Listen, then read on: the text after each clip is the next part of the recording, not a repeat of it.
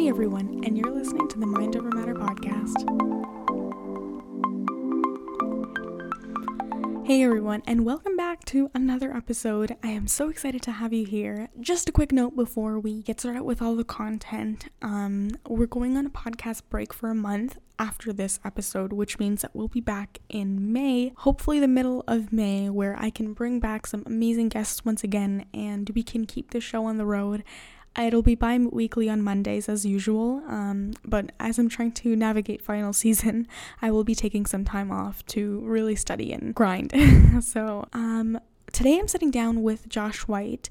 We have this beautiful conversation about Josh's journey with personal growth so far and why he advocates for mental health, especially men's mental health, and basically everything in between. Josh is a third-year university student studying history and political science, but as he says, don't let that fool you. He's an incredibly passionate person. After his mom was diagnosed with stage 4 colon cancer, 15-year-old Josh went through personal turmoil, which inspired his personal growth with him, and he explains a whole bunch of factors that led to why he does what he does today. Going through a series of events in his life, Josh talks about learning to become a better human being. He talks about kindness, and he talks about his way. Josh has also dedicated his social media for advocating for men's mental health, and so you can definitely check that out. I will put it into the show notes, and we have such a wonderful conversation, so I hope that you will enjoy this. I personally think that, well, before we started recording at least, that it was going to be 30 minutes, but I guess it ended up being an hour because we got so into the conversation, so I hope that you will too. And yeah, without further ado, here is our conversation.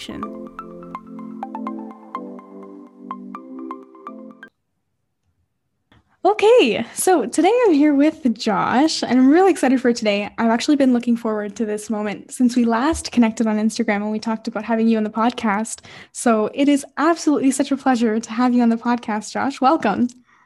Thanks, Mira. I appreciate being here. I'm really excited too. Likewise. So before I know I've introduced you a little bit before I brought you on the podcast, and everyone's had a chance to kind of know a little bit about you, but I want to know from you, I want to know a little bit about how you started your personal growth journey. But more specifically, was there an event in your life that kind of inspired that? Where did you begin? My personal growth journey is kind of a funny one because it's a conglomeration of things. It's not really, there are specific events, but there have been a few things of some of them not so great. Some of them are actually pretty cool. And together they've really helped me turn myself into the person I am today. The biggest thing for me, so back in 2015, this was the first life-changing event I ever experienced as a person. My mom was diagnosed with stage 4 colon cancer. For those who don't know, that's not a really great thing. It's pretty devastating news to get as a 15-year-old. And that really played into how I lived my life for the remainder of my teenage years, 15, 16, all the way probably until even last year. I was still going through all of the thoughts and emotions in my head about what it actually looked like and what it actually pertained to. The good news is that it turned out well. And my mother, God bless her, she's still with us. Beautiful woman. And I love her so much. And we really lucked out, but it was harrowing. It was not a fun experience by any means. And it crafted me into a very specific kind of person. And I don't know if that would have been the same person I was without cancer in my life, but it definitely set up the base for me to start my personal growth journey. I became a certain person, but it also gave me the opportunity to think about more about who I am, how I interact with others, how I treat other people, what am I doing with my life. And even though, the person I was because of that wasn't necessarily perfect, and we never are, and especially not as teenagers, it gave me the opportunity to grow, and I'm in a weird way thankful for it, because I definitely wouldn't be the same person today if I hadn't gone through that. So like that's the big catalyst for my journey, but it goes even further than that. So the first place that we connected was GSLS, the Global Student Leadership Summit put on by Youth Leadership Camps Canada. And that was probably the second biggest moment in my life. I was able to apply on the off chance. I just got the information from a family friend, and he was like, hey, this opportunity is coming up to apply as a MC for this really big and really new event. What do you think? I was like, yeah, absolutely, sign me up. That sounds like so much fun. And then I got it, and it was like, oh my gosh, like I'm actually doing this. This is sick. And going there, I mean, I don't have to tell you that, but for people listening, such a life-changing experience. The people we met, the stories we heard, the perspectives that were just like, for a young person, you don't ever get that, right? Like it was completely flipped so many things on its head. And that was like the second big thing, because that was just like the key. The first step was I was put in the house or in the room or whatever. The second step is I got the key. And then COVID would have been me putting the key into the lock, unlocking the door, and stepping out. COVID, once again, not a fun experience. I don't have to tell anybody that. But, in the time that we spent not doing anything, one of the things that has been present in my life is that I always think, never stop thinking. And not doing anything meant no distractions, and no distractions meant more thinking. Right. And you were literally with your thoughts. Yeah, literally the last summer of 2020, I was stuck for about a month and a bit in my house at school by myself. And it was really a different experience. I won't say it was necessarily completely negative, because when you're alone by yourself and all you have is, well, your brain, yeah, what else literally. do you do? Like, you can't do it yourself. So it gave me the opportunity to really sit down with myself and be real and just be like, hey man, like, what are you doing? Who are you? Like, what's going on? You gotta figure that out. Because if not now, when? So that was like the big part. But is there anything? I think the last thing I would attribute my like starting my personal growth journey was actually going to university. Say what you want about how effective university is at getting jobs or whatever. That's not the point. You can have whatever opinion you want on that. But I think that the most important thing that I got out of university was, once again, an expanded perspective, specifically because I study history and political science. How can you not be engrossed in the world of, hey, you should think this, hey, you should do this, hey, consider this, hey, this happened. It was it's a little wearing at sometimes, but I would do it all over again, knowing what it gives you, not work, but life experience, the human experience of growing and developing as a person. That's what university, I think, is really about. And so, yeah, so there's cancer, the Global Student Leadership Summit, COVID, and just going to university in general. Those were really the steps that my life took towards growth. And you know what? You've said a lot. You said a lot. Sorry, I just kind of went off there. It's so good. It's so much that I want to dig into, because each experience that you've talked about has given you something unique, right? Mm-hmm. Like each event, whether it was positive or negative, kind of shaped you in a different way.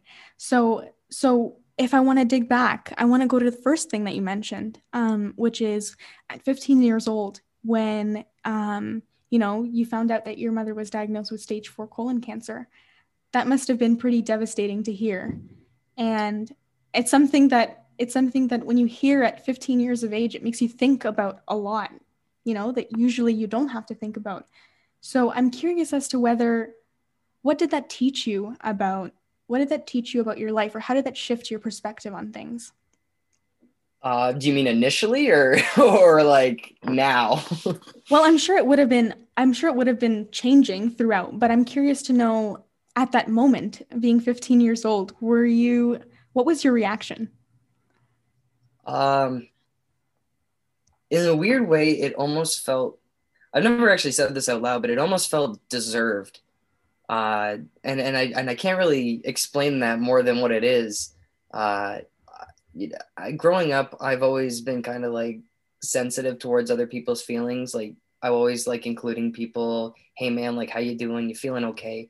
And so on the flip side of that, being a young guy who immature and whatever, a kid, you make jokes about certain things, and a really common joke that you hear in elementary schools are like cancer jokes. And Even now. I'm not, yeah, a lot of people make them. A lot of people have heard them. Unfortunately, cancer is an ever-present part of our life.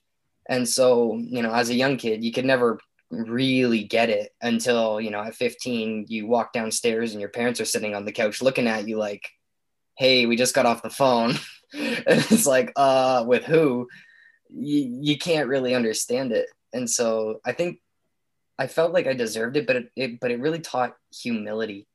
That first lesson in humility of like, don't ever think your life is somehow better or different than anybody else's. You just gotta, life happens, and you gotta deal with it as it comes. I think that was like the first thing, really. And looking back now, I feel like humility is such a huge lesson to learn, first of all, at that age.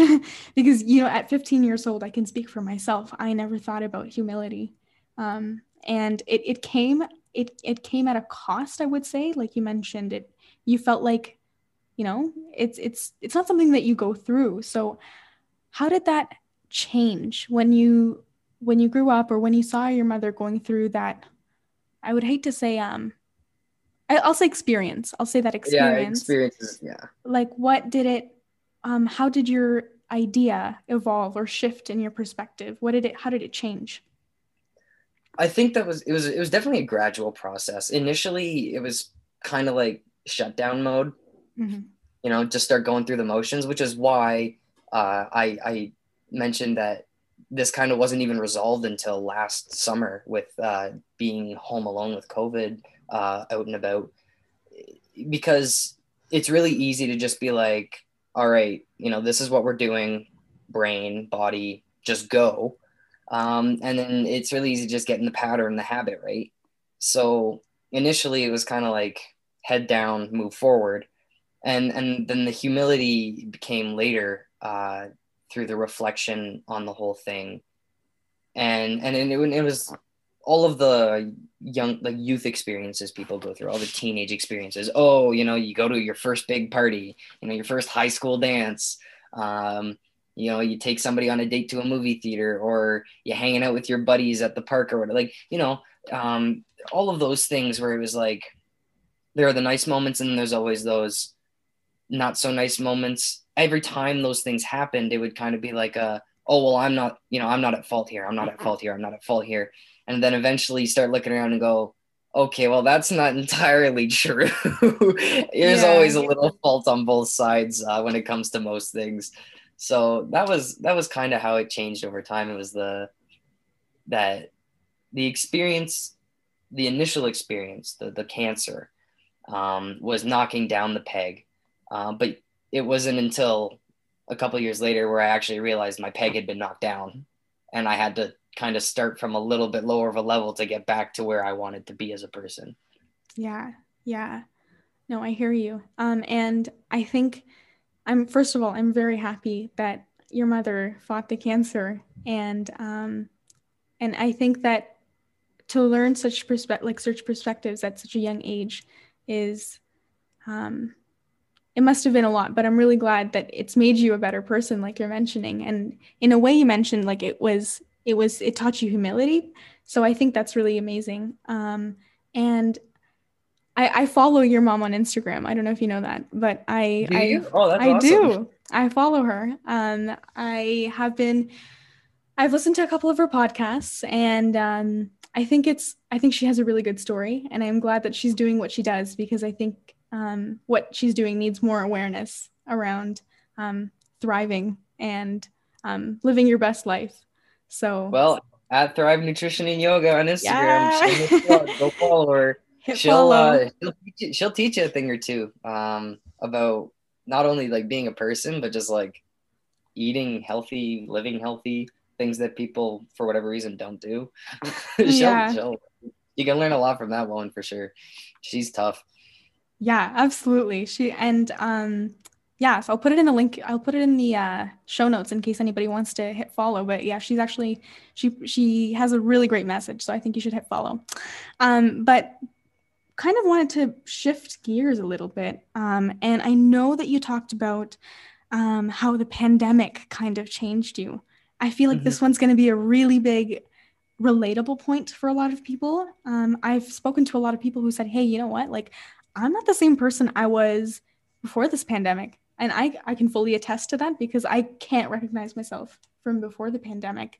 And like, if I think about it, it's been a rough year, but at the same time, I have learned a lot. So I'm curious to know, like, what was when you were sitting, you mentioned at your university for a whole month alone. Yeah. What was going through your mind? But not only that, was there a way that you worked on yourself, or was there something that kind of changed the course of your personal growth during that month? Yeah, absolutely. I would say that first of all, just kind of like as like a discretion thing, different things work for different people. This just happened to work really well for me.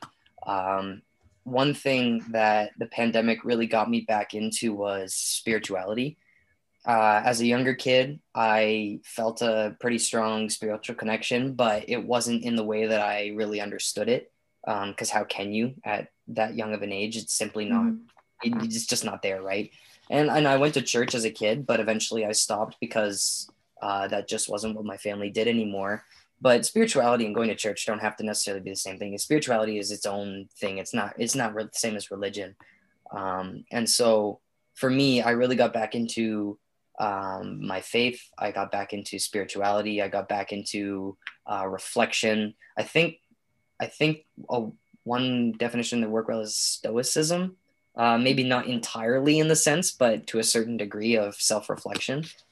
But actually, one thing, and this is going to be kind of relatable, kind of weird, but like, so last summer, Avatar: The Last Airbender became a really big thing again. Yeah. Uh, and funny enough, when I was a kid, that was my favorite show, like hands down. Like that was like the coolest show ever for me. And spoiler alert, in one of the later seasons, the main character, Aang, goes to one of the temples and he meets a guru. And the guru starts talking about all the different chakras. And so that for me, watching that specific episode actually kind of made my brain start going because I was like, this is a real thing, right? Like it's from like, well, I mean, I don't have to tell you, like, you know, it's an Indian thing. And so I started looking into it more and I started researching what I could. And I actually got a book. Oh, sorry about that. My That's bad. okay. I got a book. It's actually right over there on my bedside table. It's like something about healing your chakras. Yeah. And that was the big thing for me because when I was looking through and I was reading this book, it was like, well, that's really interesting because there's all the different chakras up your body, and essentially what they are like these discs of energy, right? For anybody who doesn't know, and the idea is that certain things block these discs, and by resolving conflict in your life, whether that be external or internal conflict, you can liberate the energy in these discs and allow it to flow freely through your body. And by doing that, you become more of a whole person. And the idea is that if you can release all seven chakras, then you become closer to the universe and you are more in tune with everything around you. And that was like, looking at it, I was like, that's kind of, I like that idea. That's kind of cool. That's really cool. Being in touch with, not Yeah. just people, but everything. Mm-hmm. It could be as small as, the weather, or it can be as big as, the seasons, trees, animals, plants, water systems, you name it. All of these things, if you take to this kind of thought process, are very connected. And Yes. it doesn't mean like I'm a hippie. Like I don't live in a van by the river and I do shower, but But you can prescribe this. I think a lot of people could actually do it, because there's another thing that the book that I was reading, because I'm definitely not an expert in it, but the person who wrote the book is, Mm-hmm. and I don't remember her name, but that's not important.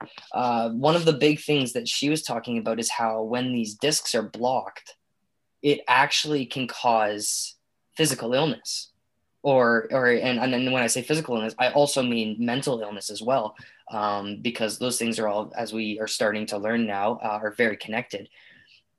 And when I was going through this process in my apartment by myself, I was I wasn't maybe doing it the way that would have been considered traditional, but I was really sitting down and being like, okay, well, if this chakra is blocked by this, what in my life pertains to it?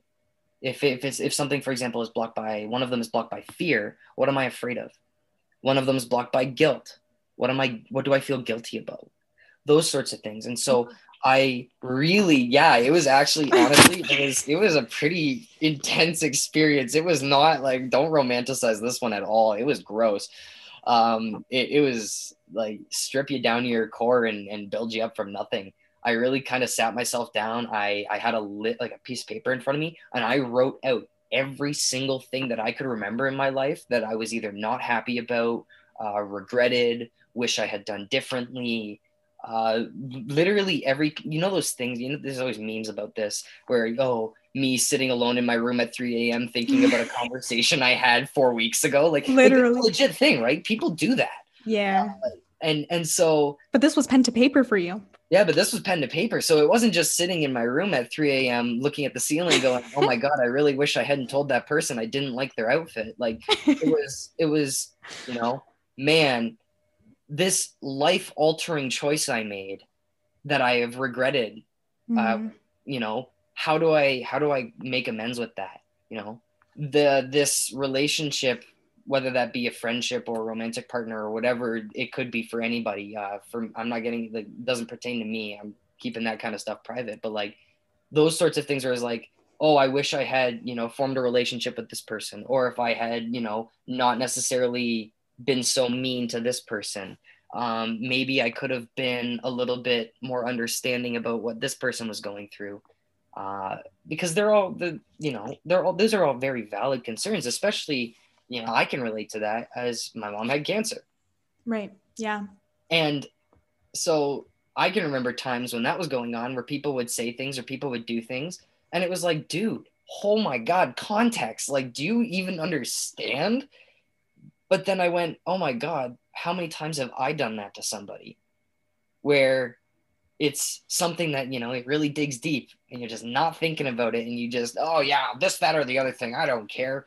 Yeah. And then all of a sudden you're like, man, that was really, really cold. Like, that definitely didn't make that person feel great.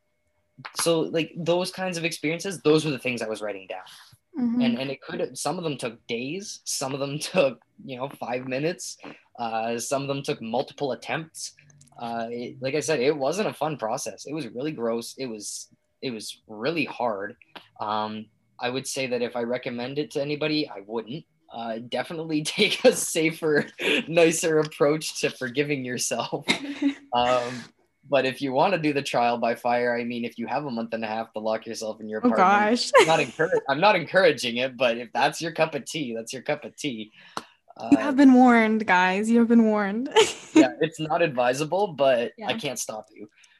That was what I did, and that's how it looked. It was, going to bed at ungodly hours and not a lot of sleep, and it was not fun, but definitely worth it. Definitely worth it. Yeah, I feel so much more at peace with myself now. No, that's really good to hear. And kudos to you for sitting down for a month and a half and really working through a lot of these things in your life, because I feel like it's not something you think of. I totally have those moments where I'm in my bed and I'm like, oh, I shouldn't have said that. And like, I really regret some of the things that I say, but I've never considered writing a list of things, and really just going deep within yourself. So I think that's That's absolutely amazing. But It's not tangible, right? Like if it's up in the air, if it's in your brain, it's not tangible. It's a yeah. memory. It's something, the past no longer exists, right? Like you cannot, it's a completely abstract thing. But writing it down, that makes it present, you know? Yeah. That thing was 4 years ago. I probably don't even remember how half of these things probably occurred. That's one thing that I actually learned with my girlfriend. Her memory is insane. I can't have, like, dude, she is wicked good with remembering things. And it really makes me realize how much I'm not good at remembering things. And so writing these things down, you don't remember how it actually happened. You just know Yeah. the feeling that is related to it. You know how it made you feel. And that's the biggest thing. That's the biggest thing about memories. That's why people have them, right? It's not necessarily what happened. It's how you felt about it. It kind of reminds me of the quote by Maya Angelou. People won't, oh, you won't remember what people said, but you'll remember how they made you feel. Yeah, exactly. And so Yeah. it's no longer, in this case, it wouldn't be how other people are making you feel. It's how you made yourself feel and how you made others feel. Yeah. And Yeah. and working on forgiving yourself for all of those human failures. It's unavoidable. It's gonna happen. You're gonna make these mistakes. I'm gonna continue to make these mistakes for the rest of my life because I am still human. But being aware of them and writing them down, making them physical, that's what gives you the ability, or at least it gave me the ability to actually work on them. Josh, it's really interesting that you said self-forgiveness. And it's interesting because you were just talking about how when your mom was diagnosed with cancer, you said that it felt deserved. And I know that you can't put like the word on it, but you talk about self-forgiveness. You put that pen to paper and thought of things that you might have done wrong. And sometimes we can be the toxic people, of course. Yep. And sometimes other people can be toxic to us. But I think self-forgiveness is it's such an underrated thing. I feel like we don't talk about that enough. We don't forgive Oh, for ourselves sure. enough. We don't cut ourselves enough slack. So like, tell me, like giving yourself that grace and space or giving yourself that self-forgiveness, how did that change the way that you showed up after you sat down for that month and a half and kind of wrote down? How did that change the way that you showed up with other people or with yourself? I think it got me out of my own head, first of all. Well, not really. I still am in my head most of the time thinking about things, but it when I say got me out of my own head, it got me out of my own perception of life, if that makes sense. As a person, everything you do changes how you perceive the world. But by being real with yourself and questioning, oh, was it actually how you thought it was? That kind of expands that perspective a little bit. But the forgiveness part, I think it's like a, imagine, the story of Atlas, the Titan from ancient Greek mythology. He's standing and you don't? No, I No? don't. No, tell No, me. okay, okay. I'm also big into Greek mythology. That's just like a thing. I don't know. I love it. So Atlas is the Titan who was given the burden of holding up the sky. His task was to prevent the sky, which was Uranus, and the earth, which was Gaia, from touching. And excuse me if I didn't pronounce those properly, but anyway. And that was his task. He had to hold the burden of this unfathomable, crushing weight for the rest of his life.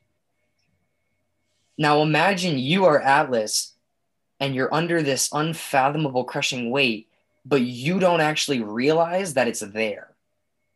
Ooh. That's the difference. Ooh.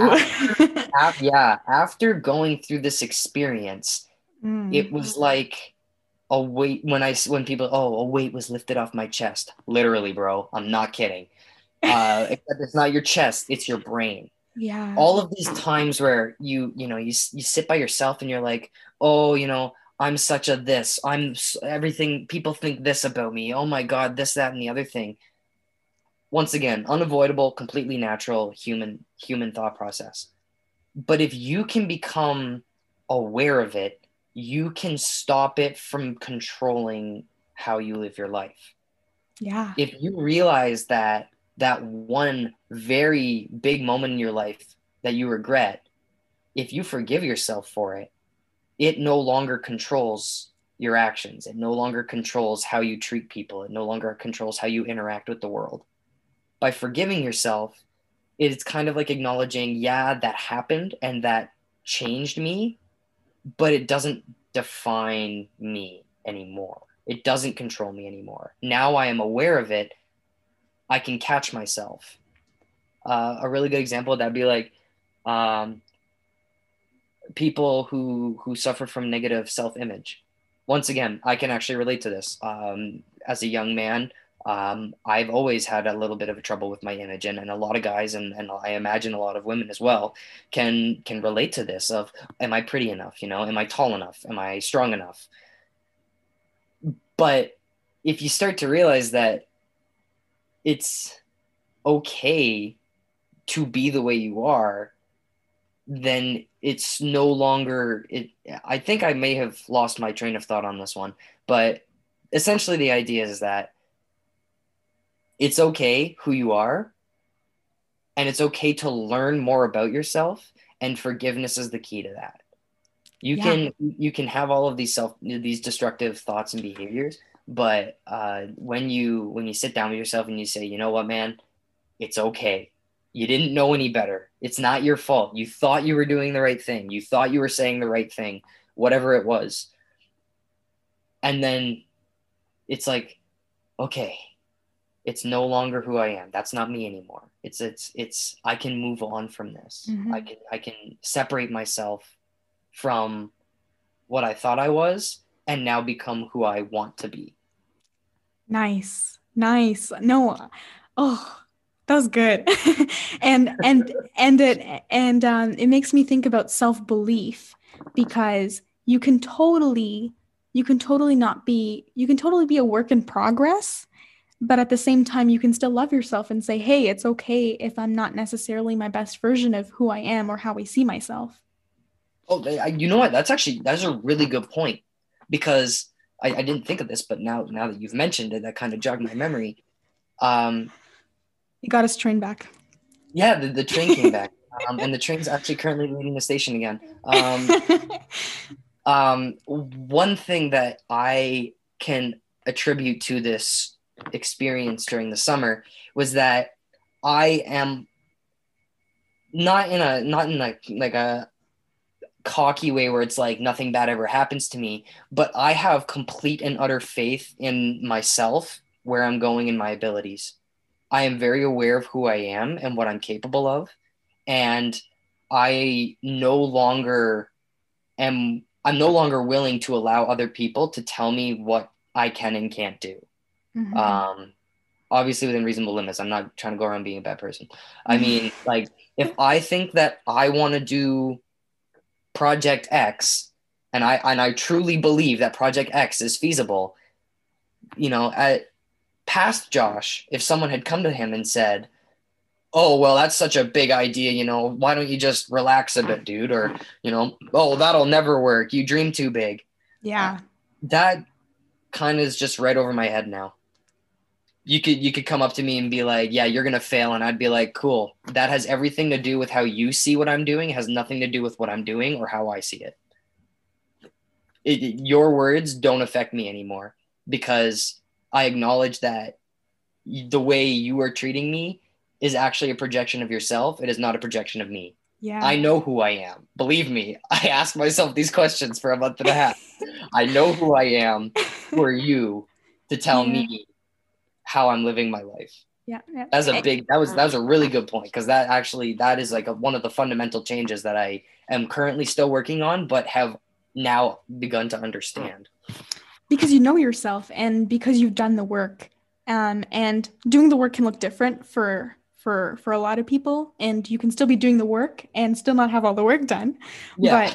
But oh God, where was I going with this? No, so what I'm trying to say is since you're doing that work, it changes your own self-belief, which means that other people's beliefs don't faze you anymore. And I think that's really powerful, because what other people say no longer changes how you lead your own life. And So that is within reasonable limits. Like yeah. advice is still advice. And if something, if someone comes to you and says, "Hey man, you should really consider, the factors," that's different. It's more about the outwards negative energy.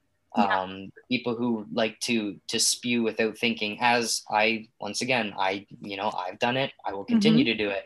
But now I am aware more of the weight that my words carry, and Mm-hmm. and the weight my actions carry as well. And being selective with what type of energies you let into you, right? Because no one actually really offends you. You choose to let that person offend you, if that makes sense. So, Yeah. And actually, funny story. So just after, or this might have been during the process or just after the process this summer, I was walking on the trail that goes from my apartment to campus, and I was walking, and some young guys were driving by in their car. One of them leaned out his car window and flipped me off, and I just started laughing. yeah. Like I didn't mean to. I just burst out laughing because I was like, wow, that is hilarious.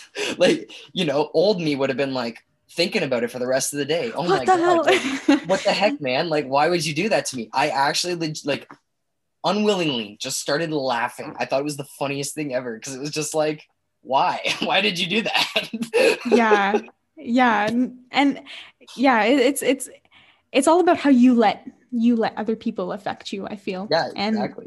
and doing that work can, like you mentioned, if not as serious as doing it for a month and a half in your own room, writing it down. It doesn't even have to be that serious, but sometimes doing a little bit of work can also help you with that sort of thing. What do you think? Yeah, baby Yeah. steps for sure. Rome wasn't built in a day, right? You Yeah.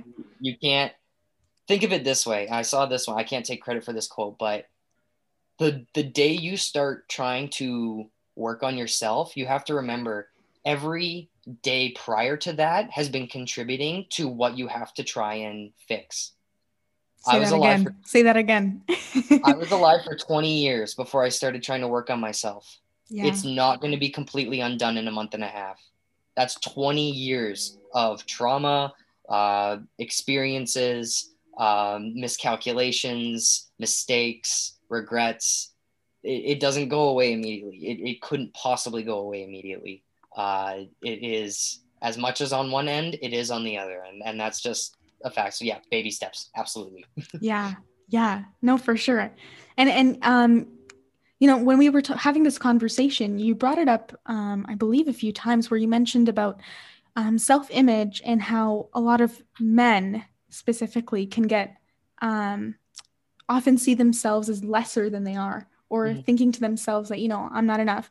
For sure, that happens with everyone, but I want to talk specifically about men and the work that you do with talking about men's health, because you do it very well. And honestly, I don't see Thank you. it done. I honestly don't see it done very often. Actually, if anything, you're the first account that has I've ever seen, or the first person that I've ever seen that's advocated for men's health, specifically even men's mental health. So Mhm. I want to know, like, why do you advocate for men's mental health? Was there something that kind of made you want to do it? I think I can think back right now to it was fall semester 2019, before the world fell apart. And it was in, I think November is when, because Movember is in November. And I Mhm. think it was Men's Health Day, I think. I was in one of my classes, and for whatever reason, I knew it was Men's Health Day or Men's Health Awareness Day, sorry. And I went up in front of my class, my lecture hall, for no other reason than to say, hey guys, Men's Mental Health Awareness Day is today. I understand that men have caused a lot of issues and historically, bad guy, but it doesn't have to stay that way. We have also injured ourselves in the process. And so I want to bring attention to men's mental health awareness and men's health awareness because it's kind of like if you, I don't want to say, okay, I got to tread really lightly here because once again, I'm not a professional. I am just somebody who's very passionate about this cause. Mhm. And I can't really give a professional opinion on this, but I think that a lot of the things that we see have to do with inequality, people viewing themselves differently, or perhaps not understanding that they are in a different position than other people, simply based on the circumstances of their birth. But if we can fix the problems that men have been causing themselves, I think a lot of other things would be a bit easier to approach. In truth, men do cause themselves a lot of issues. You know, growing up, I was very proud. If something went wrong, I would do everything in my power to either make sure nobody found out or fix it before somebody did. And I would never tell anybody about it because it was my problem to deal with. Yeah. Same thing, for example, if I was feeling sad. Fortunately, I was gifted with a very loving, kind, and caring father, a very strong male role model who never ever shied away from, hey, Josh, if you ever need to sit down and talk to me, I'm here. But not a lot of guys are. I know so many of my friends who have told me to my face, yeah, if I ever sat down with my dad and asked to talk about something, he would just tell me to like toughen up or, you know, grow up or whatever. And so, you know, when I stood up in front of my lecture hall, I started getting questions from some people in the room like, oh, well, you know, men do this, that, and the other thing. And what about this? And what about, you know, what about women? What about like everyone's mental health? And I said, yeah, but just because one group is struggling doesn't mean that another group's struggle is somehow less. Yeah. Even if they are considered by some as perpetrators, Yeah. or historically have been perpetrators.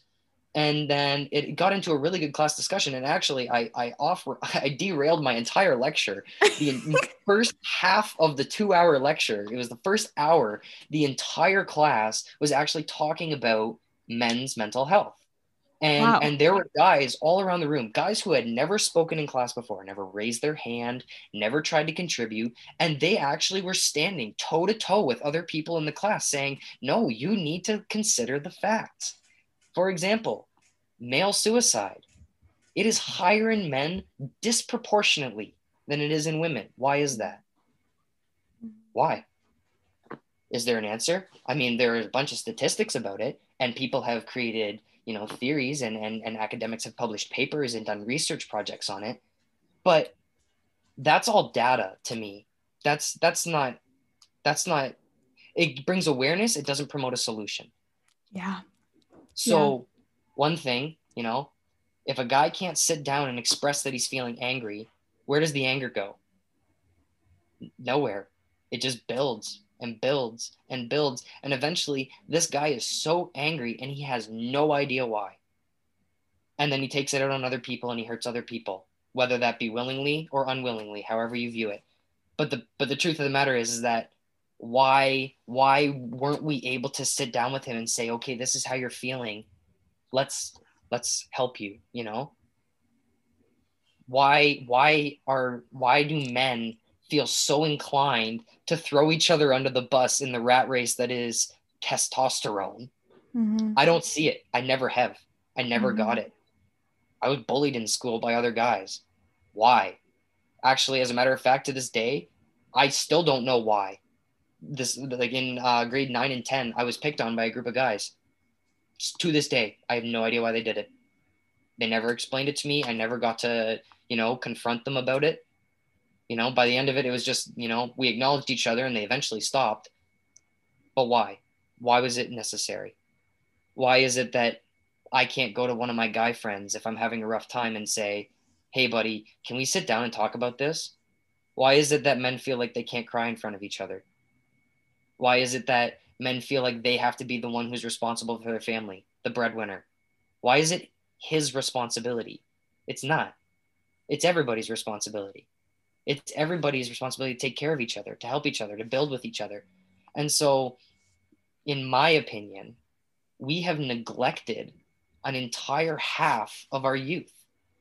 We have taken the group that perpetuates the issue and said, you are the issue. Let's solve all of the problems you make. But we're not solving the issue. We're just finding band-aids. Yeah. You know, we're not cauterizing it. We're just finding band-aids.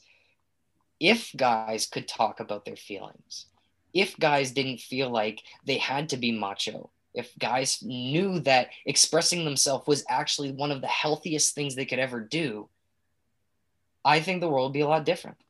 And that's why I'm doing what I'm doing. Because nobody deserves to wake up every morning and say, wow, can't wait to not be myself today. Wow, can't wait to go to school and pretend to be somebody else. And to be tough. Can't wait to be tough. Yeah. Can't wait to go to work and show everybody how cool I am and how tough I am and how good at my work I am. Bro, what about how I'm feeling? You know, I get tired too. I get upset too. Life happens to me too. 15 years old, mom, stage 4 cancer. Guess who I got to talk to about that? Nobody. Every time I mentioned it to my friends, they'd be like, okay. Wow. Can't blame them for that because they weren't equipped to deal with it either. Because they've never dealt with their emotions. They were never sat down and said, you know, oh, this is how you're feeling and this is how you help people with it. I can't blame them because they weren't equipped for it. And frankly, it also wasn't their problem, but it was mine. And as their friend, you know, it would have been really nice to have a few people be able to not necessarily understand, but empathize. But guys don't do that because we're not taught that, because that's not manly. Who says that's not manly? You know? Yeah. 12 on the schoolyard, like, I don't care what he says. Yeah. No, it sounds like a lot of stigma that was perpetuated. And I'm speaking specifically, let's say in your circumstance, like it's other people who are perpetuating the stigma, but it's also self-stigma because first of all, you've never been taught as a male to speak out and say what you feel. But secondly, it's really interesting. Hearing this makes me upset because it's something that honestly, I don't hear about this very often. And I see a lot of my own male friends silently suffer and they don't say things out loud. And you can see that, you know, they're going through a whole lot, but like, it's not expressed. And it breaks my heart. And it's not just people who are of our age, or it's not just it's NFL players. It's people who are in higher ranks that are also feeling the same way. Like I know Michael Phelps spoke out about, you know, his own mental health and how he felt like he was going through a really hard time and he didn't have the access, or I wouldn't want to say access, but he felt like he couldn't speak about it because it was so stigmatized. I really hope that with your work, we'll be able to change that, even if it's in a small way. Yeah. There's actually a really great statistic that I found the other day that 49% of men are actually more depressed, or they use the word depressed in the article. 49% of men are more depressed in their life than they care to admit to the people around them. Because they either think that the people around them won't care, won't help them, or that they will be viewed negatively. So when you say men aren't taught to express their emotions, that's partially true. We are taught to express our emotions, but we're not taught to express the ones that make the difference. I can feel passionately about anything, sports, whatever. Men are taught to express those things. Oh, my team's better than yours. Oh, you know, I'm tougher than you. We're taught to express that a lot. We aren't taught to express, I'm having a rough day. Yeah. We're not taught to express, hey, I had an interaction with somebody and I can't get it out of my head and it's weighing on me. We're not taught to express that. It might be partially biology as well, but once again, I'm not a professional, so I can't really go into that, but I do know what I've seen socially. And so I can only really address that through my own life experience. But yeah, it's heartbreaking to be able to look into some of my guy friends' eyes and just be like, oh man, I am so sorry that you feel that way. And they don't even have to say it. They don't. You can see it. You can tell the jokes they make, the times where all of a sudden they go quiet. All of a sudden, you know, they don't show up to anything for a week or maybe 3. And to anybody who's not thinking about it or who doesn't care, it's just, oh, you know, Joe didn't show up. Why isn't Joe showing up? Why aren't we more worried about him? You know, it's as simple as, hey man, are you good? And most guys will say, yeah, I'm good, even though they're not. Yeah. Yeah. But if we can teach each other, you know, it's okay to say you're not good. We can resolve this trauma that lives with people and weighs on people for their entire lives. And just another thing. So this is another thing. One very important lesson that my girlfriend has taught me is that you gotta live. You gotta live. That's it. You know, you don't want to get to an old age and say you never did. And that also kind of pertains to, you know, some people get to an old age and they have regrets. Yeah. I don't want to regret anything. I'm going to, it's inevitable, but I can mitigate a lot. I don't want to regret what happened at 16 when I'm 75. Maybe I'll regret, you know, not being able to go skydiving, which I'm going to do. So I'm not going to regret that. But I don't want to have to look back and say, wow, I really made a bad life choice and I never tried to correct it because nobody ever gave me the opportunity to, or I didn't feel like I could express myself and heal. Those are things that I don't think anybody should regret or anybody should face, especially not my friends. I couldn't look my buddy in the eye and be like, oh yeah, what you're going through, it sucks. Sorry. Well, yeah, it sucks. Sorry. But like, man, can I help you? Like, do you want to talk about it? Like, do you want to sit down? Do you need resources that I can give you some resources of people who are more qualified than me? You know, maybe, you know, you can't talk to your parents. Let's find somebody else. You want to talk to me? Talk to me, but don't let it bottle up. Don't leave it in your chest for your entire life, man. Don't get to 85 and regret those things. Nobody deserves that. Yeah. And, you know, not that it might be wholly related, but it kind of draws a line to one of your Instagram posts that you had, which was about the art of being cool. And you kind of redefined what it means to be cool. I want you to, first of all, talk to me about that, because redefining cool, I've never heard of that. And in high school, at least I can speak to myself, there was a different definition of cool than there was now. And I want to know, you know, what definition of cool are you speaking of, first of all? And is that kind of related, again, to that masculinity that men are forced to perpetuate about cool, or people in general even? Yeah, that is absolutely related to the masculinity and the perpetuation of what being cool means. But I wouldn't say that it's a redefinition, more of an in-depth analysis. Oh, nice. Okay. If I was redefining cool, I mean, I don't even know where I would begin, but essentially the Instagram post, what it said is that, let me, I'm going to I'll pull it up and I'll quote it so I get the information exactly correct. What I said is that being cool has nothing to do with how you look and has everything to do with how you act. People are very quick to recognize when others are genuine and kind to them, and people respect, you know, when you are genuine and when you are kind. And so when you do this, that makes you a likable person. It's inherent. If you are nice to people, people are nice to you. It seems pretty straightforward to me. So when I say it's an in-depth analysis, I think there are actually two types of cool, because it's about it's why people find each other cool, right? Well, why do people find each other cool? Well, people find each other cool because they have status. Yeah. People find each other cool because they seemingly live a good life.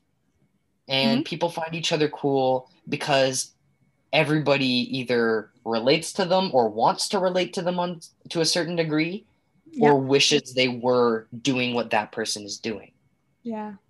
I think the problem is that there has been a misconception about how it's applied, because those fundamental those factors stay no matter what. You know, let's take, for example, a popular kid in high school. Let's say mom and dad have a lot of money. They always throw huge parties. They are favorited by the teachers. Everybody likes them. That speaks nothing about their quality of character, and that just kind of shows about what their life is about and how people perceive them. They could be the most horrible person in the world. Yes. But, you know, oh, mom and dad throw parties all the time and the entire school's invited. Oh, they're so cool. Yeah. Because they give something to other people. They give them an experience. They give them something that otherwise wouldn't be available. They make them feel a certain way. Remember, it's not what happened, it's how you feel about it. So if somebody is cool, does that mean that they have a lot of money? Does that mean that they wear really nice clothes? Does that mean, like, what does that actually mean? I don't think it actually pertains to that at all. It has nothing to do with that. That's just something that people have associated it with. Yeah. Being cool is actually about how interesting you are. It's not about what you have and how you flaunt it. It's about how interesting other people find you. So a very easy way to be found interesting is being nice to people. It's kind of a little life hack. If you want to be liked by people, be kind to them. Be genuine. One of the things that I said in my Instagram caption is that shirt that you're wearing is not going to make you cool, but asking about somebody else's will. If I go to the same person every single day and I say, hey man, what are you working on? Oh, you're doing this? That's awesome. Do you want help with that? Is there something that I can do for you? That person's going to like you. Why? Because you have done something for them and that is interesting to them. If you go around and do this for everybody, if you are nice and genuine to everybody, well, everybody's going to like you. But the genuine part is important. It can't just be a fake, plastic. I'm nice to everyone. It's not Mean Girls. It's not, oh my God, I am so popular. Like, that's not it. It's the genuine part is the key. Being nice, but being genuine about it. Learning about other people and saying, hey man, why are you wearing that shirt? Oh, that's awesome. Even today, I was out and about and I saw this one girl and she was wearing jeans and they had flowers all over them. And I was like, hey, those are really cool pants. Where'd you get them? And she's like, oh, I actually made them. Everybody else in the room was probably looking around and being like, damn, those are some really cool pants. I wish I could get a pair. Nobody bothered to ask her the time and effort she put into making them. Yeah. We didn't even know, or at least the people in the room don't know. I didn't even know, but I thought they were cool. So I told her. Yeah. And little things like that can change your world. And it actually makes you cool because people like when you give them that respect. They put time and effort into things. Everybody does. Everyone's got a project they're working on. Everybody has things that they're proud of and that they like doing. And if you go to them and you say, good for you, congratulations for being able to put the time and effort into yourself and what you love. Yeah. That is just increasing the willingness for people to support each other. It's like building a mini network of people who you can go to and can come to you. That's what makes you cool. I think all of the people I have found cool in my life are people who have always been that type of interesting. The person who always goes to, actually, do you remember at GSLS, there was one leader, his name was Jonas. Do you remember him? Was he an MC or was he a leader? No, he was a leader. So he was one of the student staff members. Okay. I remember Jonas. And if he ever hears this, it might be a little bit embarrassing, but I thought he was like the coolest guy ever because he didn't care. He was up dancing and just doing whatever in front of everybody. He wasn't worried about people judging him. He was worried about making people's lives fun and being interesting. And I thought that was the coolest thing ever. I was like, wow, how do I do that? And then I realized, oh, I just do exactly what he did. I don't care about what other people, I don't take the negativity. I do things to help serve other people. I live my life for myself, but I also live my life for others. I don't take away opportunities from other people. Everybody likes to be appreciated. Everybody likes to know, oh, my work is paying off. All it costs you is 5 words. Hey, man, that's really cool. I love that. And on that note, then I must say, Josh, I really find you really cool. and I really respect what you do. And I like the fact that you said that it's cool to even say that it's cool. So don't be embarrassed about that. Totally. I think it's so cool to speak your mind and say, hey, you're cool to me. And it sounds like it's more about other people than it is about ourselves. And it's like cool is when you're authentic. Yes, absolutely. The expression is key. People Yeah. find expression really cool, and expression in humans manifests in the most beautiful ways. It really does. Artists, musicians, I guess musicians are art anyway. Uh, let's Yeah. take, for example, somebody who is like a woodworker. Mhm. That is their artistic expression. That is their passion. That is their skill. That is phenomenal. It Mhm. is so cool that they can do that. Mhm. Maybe somebody's passion is solving a Rubik's Cube in under 30 seconds.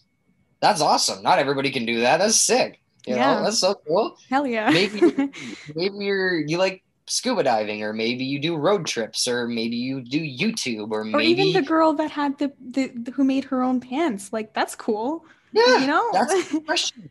Yeah. That's the genuine. That is somebody showing you their soul, man. Like and when you reach out to them and you say, I acknowledge what your soul has brought into this world, that's like one of the deeper levels of connection that people don't even realize. You don't actually realize that is like souls touching. It doesn't have to be in like an intimate way. It doesn't have to be in that kind of thing. It can be as simple as, I connect to you as a human being on the same level you connect to me. I see you. Yeah. I see you. I acknowledge you. Your expression is awesome. Keep doing it. Yeah. Yeah. I honestly, I so resonate with that. And thank you for saying that, because I feel like that needed to be said. We've spoken so much about your Instagram, your platform, all that you do. So tell me, where can we find you if listeners want to connect with you? If listeners want to see your content, how can we find you? On Instagram at Jash, JASH _ White. Jash White on Instagram. I'm probably going to find a better name for that, because once again, it's not about me. It's about the people. But yeah, you can find me on there. I'd be happy to have you join a little community that I'm trying to build. The goal is to, once again, help people connect on a human level. That is the mission. The idea of, you are a person, you're coming with your own experiences, your own skills, your own passions. Let's find you somebody else you can share that with. And by sharing, we can collectively expand our mindsets to being a more open, accepting, and caring group of people. So if that sounds cool to you, I would love to talk to you. I would love to talk to you. I would love to have a conversation with you, because I want to know what your expression is. I want to know what your passion is. I want to connect souls with you like that. Send me a DM. Let's talk. But we're on to my favorite part of this podcast. Not that the other parts were not my favorite, but rapid fire is my absolute favorite part. Okay. And they will be short questions, and you're going to need to give me the answer in one line or less. One line or less, because I've been so good at that so far. All right. Well, you know what? You're going to be great at it now. You know, the podcast name is Mind Over Matter. So tell me, what does putting mind over matter mean to you? Brain controls the body. Healthy brain, healthy body. Yes, health begins with our thoughts, you guys. I agree with that so much. I love it. That's a great tagline. Thank you. Second question. What is something that you've been reading or listening to recently that's inspired you? It's going to sound really bad. I don't do a lot of reading or listening because I do it for school. Okay, watch. I watched a really great documentary called Cowspiracy, and it's about how cows and methane are ruining the environment, and we should all go vegetarian, which I am now. So maybe. Oh, wow. Welcome to the club. It's a great club. The food is amazing. Yeah. Especially the Indian food, I gotta say. No bias, though. No bias, but like absolutely biased. It's your last day on Earth. Who would you want to spend it with? It can be anyone. Does it have to be one person? Can that be my answer? Because it's definitely not one person. You don't necessarily have to know them. Absolutely. Okay. Girlfriend. Yeah. Okay. Who is one person that you really admire in your life, and why? My mother. Just her whole life experience, even beyond what she works on online. Everything she's done, how far she's come, very inspiring, keeps me going. I can second that. She's very inspiring. Next question. What has been your silver lining of the pandemic? I got a girlfriend out of it, and she's like the best thing ever. And I know it sounds really corny, but I'm serious, man. Like it's such a big source of it's been the happiness. best thing for you. What has been or is currently your favorite song that you've been listening to? Wow. Hard one, I know. Let's go with St. James by Avenged Sevenfold. It's a metal song, but this one is kind of like lower key. I don't know, it just slaps. Damn, I gotta check it out. It's really good. Honestly, not a huge metal fan. I actually do not listen to metal music at all, but... That's interesting because you're in Ontario. We have a lot of huge metal fans in Ontario, especially in the southern part. Well... That's a windmill joke, actually. But I can see her at the back being like, no, this is not it. It's not even funny. Say hi to the podcast, Dish. Give me headache. Josh, this has been so fun. I have learned so much from you. And after this conversation, not that it wasn't before, but I'm such a big fan of what you do and who you are. Well, Mira, thank you so much for having me. Honestly, when I started the Instagram thing, I didn't really know where it was going. But when you reached out, that was a pretty big part. Honestly, that was like one of the first things where I was like, oh my God, I can, go on a podcast. I never thought I could go on a podcast. And that was huge for me. So I'm so humbled and so happy to be here and be able to share my story and experience with you and anybody else who's listening, because all I really want to do is help people, and you have empowered me to do that. And that is something that I can't give back in a physical, tangible gift. You truly are an amazing person for doing what you're doing, and I am so grateful for you having me here. Thank you. That made my day. Keep it up. And honestly, like, you don't, I think you didn't need me to tell you that you can definitely be on a podcast because you're such a good speaker. And I think GSLS showed you that. So keep it up. And this won't be the end of our conversations for sure. Definitely not. I am very looking forward to staying in touch. Yeah, for sure. Thank you, Josh. Thank you, Mira.